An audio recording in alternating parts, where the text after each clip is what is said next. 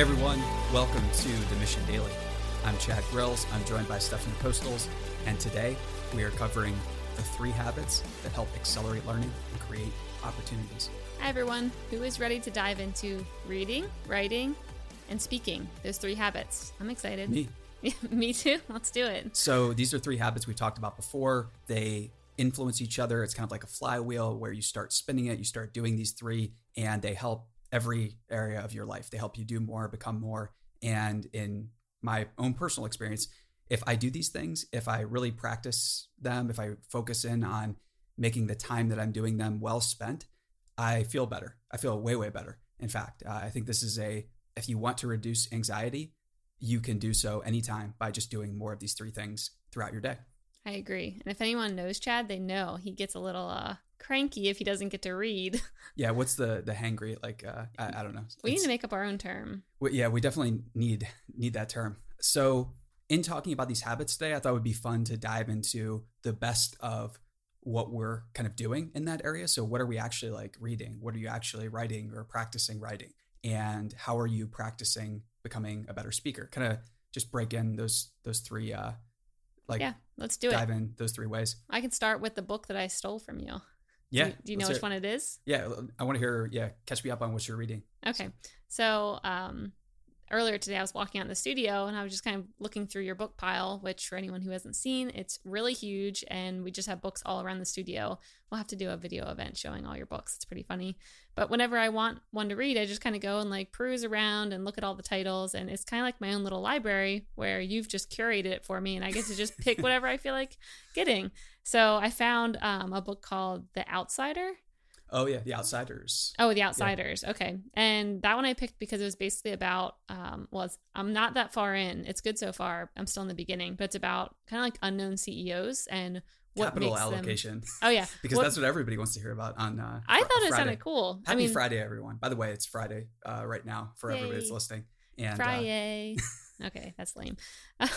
But yeah, so that one seemed cool because it was basically going for the unconventional CEOs. And he starts off the book by being like, Who's your favorite CEO? Oh, Jack Welch. Well, let me tell you why he's not the best CEO. And I thought that was kind of funny. So I'm not that far in, but it seems really cool. And yeah, it is all about how the best CEOs are all about how to allocate capital efficiently instead of only focusing on like the organizational structure, which is where most people spend their time. So that's what I'm reading. I think what's really interesting about that book too, aside from the fact that it was Warren Buffett's, I think, #1 book of 2017 or something like that.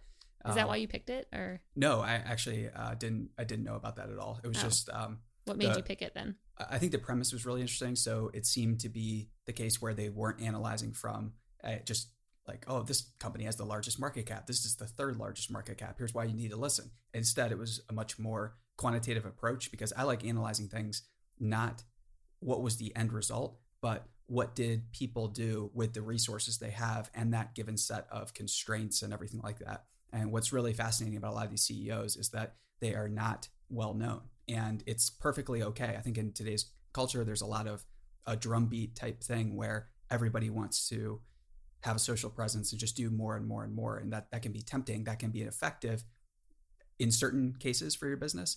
But what is a far more interesting approach in some regards is, being private, having some type of like private life. Which is what all these CEOs, I think. Yeah, I especially admire people who are able to have certain portions of their life be kept very private and still achieve, great things in the real world. So when I found this book, I'm still wondering, I think I've asked you this before and you just never give me a good answer. So I'm going to keep asking, how do you find these books? Because I mean, for me, you saw I went and ordered some books on Amazon, but I'm like probably a typical Amazon user where I go to the charts and I'm looking around and I'm like, I see the reviews. And for you, I'm like, this book was not in the charts. I'm just going to do bullets and just list these off. Okay. Amazon also bots. That's a really, really powerful tool. Okay. Random browsing. So just go to Amazon Books, just click around, follow what you're interested in, follow the covers that are exciting, start to follow the authors. So Amazon will send you automated emails based on whoever you're following. So if an author has a new book, if there is an updated copy of something, the more authors you follow, the more emails you're going to get recommended to you.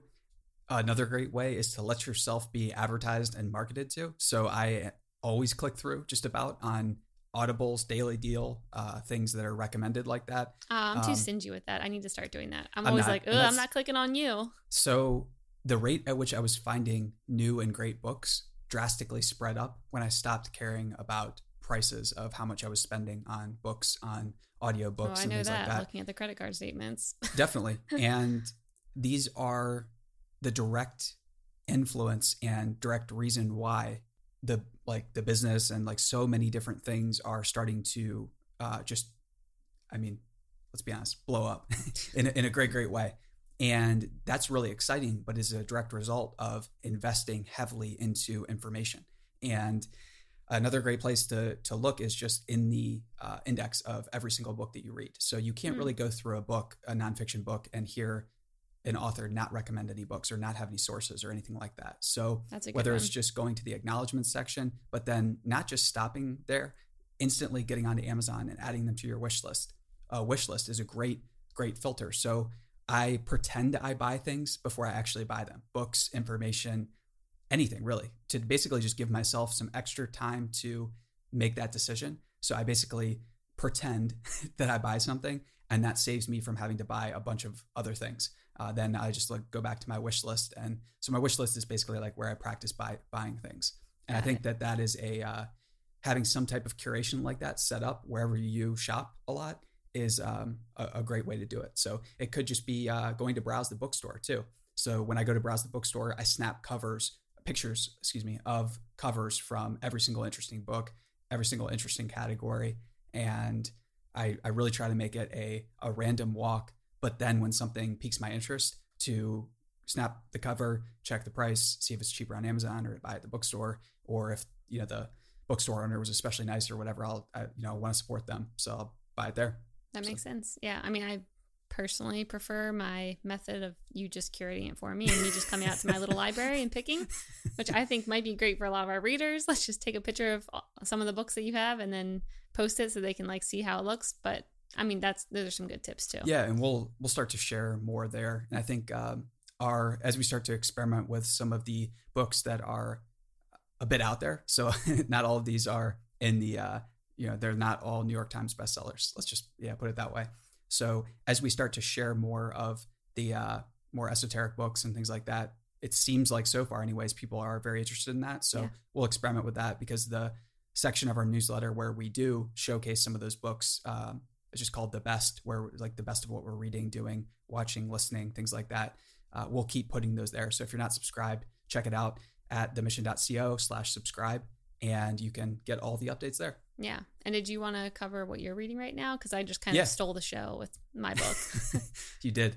So the 3 books that I am checking out right now, well, there's more than that. Are you trying to show me up? Oh, the 3 books I'm reading. No. Go ahead. I'm not trying to show you. You asked me, so. All right, come on. The 3 books. Subscribe by Ten Su. I hope I'm getting his name right. He's the CEO of a publicly traded company called Zora. They have a subscription management platform. It's a very interesting business. And he has a book called Subscribe. And it's about the subscription economy, SaaS products, businesses, how so many of the best businesses throughout history have relied on subscription models or are currently in the process of transitioning over to subscription models. And there are a number of ancillary benefits that your business can derive from having a subscription type service. So at least having one type of product or service or bundle of products and services that people can subscribe to, it just creates it basically so there's the principal agent problem in business. That's something that many people might be familiar with. I'm not. What is it? Generally, there's going to be a conflict between management and the workers, and a subscription model appears to be something that can reduce tensions from hierarchies and reduce tensions from bureaucratic systems, basically. So subscriptions appear to facilitate a more meritocratic work environment, and that's a great way to sum up almost the whole book so far. But it's very interesting. I'm enjoying that a lot. We're actually interviewing Ten here coming up, the CEO of Zora. Yeah. Will that be on the Mission Daily, or is that for a different podcast? I think we'll include it as a bonus episode. Sweet. Here. And so that's one of the books I'm reading, and then I'm revisiting Anti-Fragile by Nassim Taleb. Yep. That's in preparation for a book club coming up that I'm very excited to go and discuss Nassim's ideas. Everyone should join our book club. It's awesome. We have so much fun doing it live. So even when we mess up on camera, it's great. That's our book club. Yes. And is this a different book club? Yeah. So this is a different book club. But so many book clubs. I'm getting them confused. Well, I told you I'm trying to be more proactive and do more there. It's been on my fridge list for a while. And then our book club, I'm revisiting The War of Art by Stephen Pressfield. That's the book of the month. Okay, War of Art. Yeah, and that is coming up on this Thursday. So I think 3 p.m. Pacific. 6 p.m. Eastern time. Yeah, just go check out our Facebook page and you can get all the details, and you don't have much time, so you better hurry up and read the book if you want to join in on our fun. Yes, I just realized people are going to be listening to this on Friday, so I'm sorry. You just missed it. Or maybe you were there. Hopefully you're there. But check it out. It's a Facebook group right now, and you can get all the updates, including calendar invites as well, in our newsletter. So the next time we're talking about a book, you'll see it first there. And we're trying to do one book every 2 weeks. Right now, it's been like one book every 3 weeks, but we'll continue to get better at that. And we not only do we talk about the book, but we go into, it's basically like a search with anybody who tunes in to find real strategies that people can implement right away for their own life. So how do we make the examples as personal as possible? And whatever people are comfortable in sharing or bringing forward in the group, we want to address those problems. I love the idea of, if you're there, if you're brave enough to speak up and, include something in the discussion, great. Let's help you out. Let's solve that challenge with the tactics and with some of the ideas from the book. And so for anybody out there that's a creative person, which is potentially, all humans, we're all very, very creative, and it's making art is what we do. It's that separates us from machines. And The War of Art is just an essential read to revisit from time to time when you feel like you're at a creative impasse or block, or anytime you need to win a psychological battle with yourself. The War of Art is a great treasure trove of information to do that. I need to hurry up and finish that. Is that your third book that you're reading, or is that a fourth book? No, that's the third. Okay. Yeah, so Subscribed, The War of Art, and Anti-Fragile. I'm revisiting those last two. Cool. All right, should we move on to writing? Writing, yes. So writing exercises are really, really interesting because outside of school, it's rare that we get a chance to make some time to do a writing exercise. And one of my favorites that I'm going to kick off again here soon is I like to write letters to people. So if I'm friends with someone, back in the day, people used to write long handwritten letters, and they used to discuss things with each other. Not an email, but actual physical copies of letters and send them out. Am I getting a letter? You get I write letters. But I want it in the mailbox. Okay. If it's not there, it didn't happen. Okay. Yeah. We can make that happen. Okay. And the point with this is, if you sit down with pen and paper away from a computer, the thoughts that you come up with and the things that you choose to talk about with a friend, a family member, somebody you haven't seen in a while, might be very different from the things that you would choose to write or include in email. And it's not going to be apparent instantly, but I think it's something that if you experiment with sending out emails and then sitting down away from technology on a Sunday when you're having a digital detox day or whatever the case is, and writing it doesn't have to be a long letter, but just a simple 1-page letter, 300 words, whatever the case is. And I think that's a great way to get to know people more deeply. So I've started to write in that vein a lot more. Yeah. And you definitely connect with people a lot more when you see their handwriting, and it just feels a lot more personal than if you get an email and they say the exact same words. You're like, that was okay, versus wow, that person put a lot of effort into sending this to me or thinking it through and putting it down on paper. So I think so too. So that's what I'm doing for writing right now. And then should we just jump to speaking? Yeah, let's jump in. All right, speaking. So this is something I think a lot of people have a hard time with, me especially. And the only thing that's ever helped me is always thinking fake it till you make it. So do you have any other strategies about how to speak in public and how to get good at it and why it's important? That was a lot at once. No, anything that you can do to remove your fear from speaking is really important. So how might you go about doing that? The whole public speaking fear and getting better at public speaking is something that is tough to do alone. I would say it's almost impossible. So for the obvious reasons, you can't talk to a group without a group being there. And it's something where if you have any chances to speak in a setting or situation that is just completely outside of your comfort zone, to really jump on them and seek them out. And so proactively go to, whether it's Toastmasters or something like that. So for instance, Toastmasters is a great example. This isn't to knock the group or anything, but back when we lived in DC, I went to a Toastmasters group outside of Potomac. Mm-hmm. And within a couple minutes, I realized this was not a place where I was going to learn how to speak better in public. People are going to think this is mean. The people that were there. So there wasn't anyone in the group that was inspiring to me to become a better public speaker. And I, of course, as I'm thinking these things, I'm also balancing out in my head with like, okay, I don't want to be judgmental. I don't want to be mean. But my intuition was I'm not going to become better at speaking here. So I went through their activities and everything. Yeah, it was pretty objective. None of those people, I did my diligence. Like none of them had spoke anywhere that I considered to be like of note or anything like that. And was it like the people who were there maybe training or the people who are trying to learn, or all of them? Everyone. Okay. Well, yeah, everyone. Now don't go to that Toastmasters.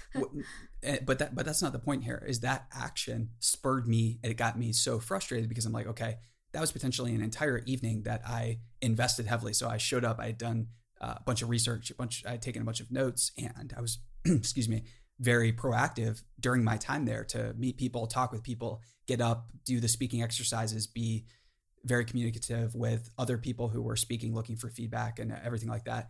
And I just realized, okay, it's not going to be possible to improve here.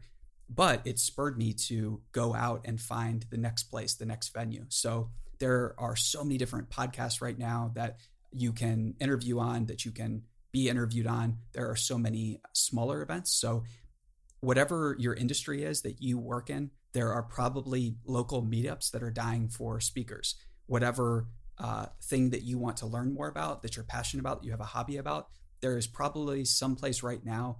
There's a YouTube show, there's a live show, there's somebody out there that is just as passionate about that hobby as you are, and you can practice speaking with them. So starting where you're interested, removing that fear, and then just taking some action to put yourself out there, even if the group isn't perfect, even if that solution isn't perfect. I think that's a really great way to get started. Yeah, love it. Agree. One thing I also think was really helpful with speaking that I actually did at Google. So Google has these courses for almost anything when you're on campus and working there. And one of these like public speaking courses I took, they made you record yourself speaking 3 times and then see how you looked while doing it. And you also had to do it in front of people. So not only is it like awkward that you're speaking in front of people about something that they might not care about, but then you're also getting recorded and then you have to watch it back with other people. But I think that was probably one of the best things. Even if I was by myself, recording myself without anyone else around, it was really helpful just seeing like how I moved or how I said things or when I maybe didn't seem as confident, and just being able to learn from like watching myself was probably one of the best things that I've done to any bit improve speaking. I'm still working on it though. That's a great idea. And I guess that is one example where you can do it yourself. It's going to be much harder to do without a group and without a formal setting, but it's something that nothing's stopping you from setting up your phone and practicing, seeing how you stand, how you speak, what you sound like, and just getting over the initial cringe. Maybe not everyone's like me, but of course, I cringe when I hear my voice and cringe when I see myself speak sometimes. I think that's just par for the course for just about everyone. Yep, so I agree. All right, so those are the 3 habits. Yes. Reading, writing, speaking. Jump on it. See you next time. See ya.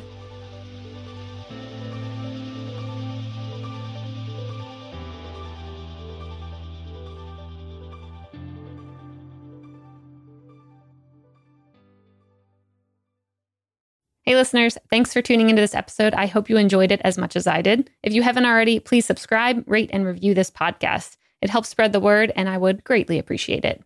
See you next time.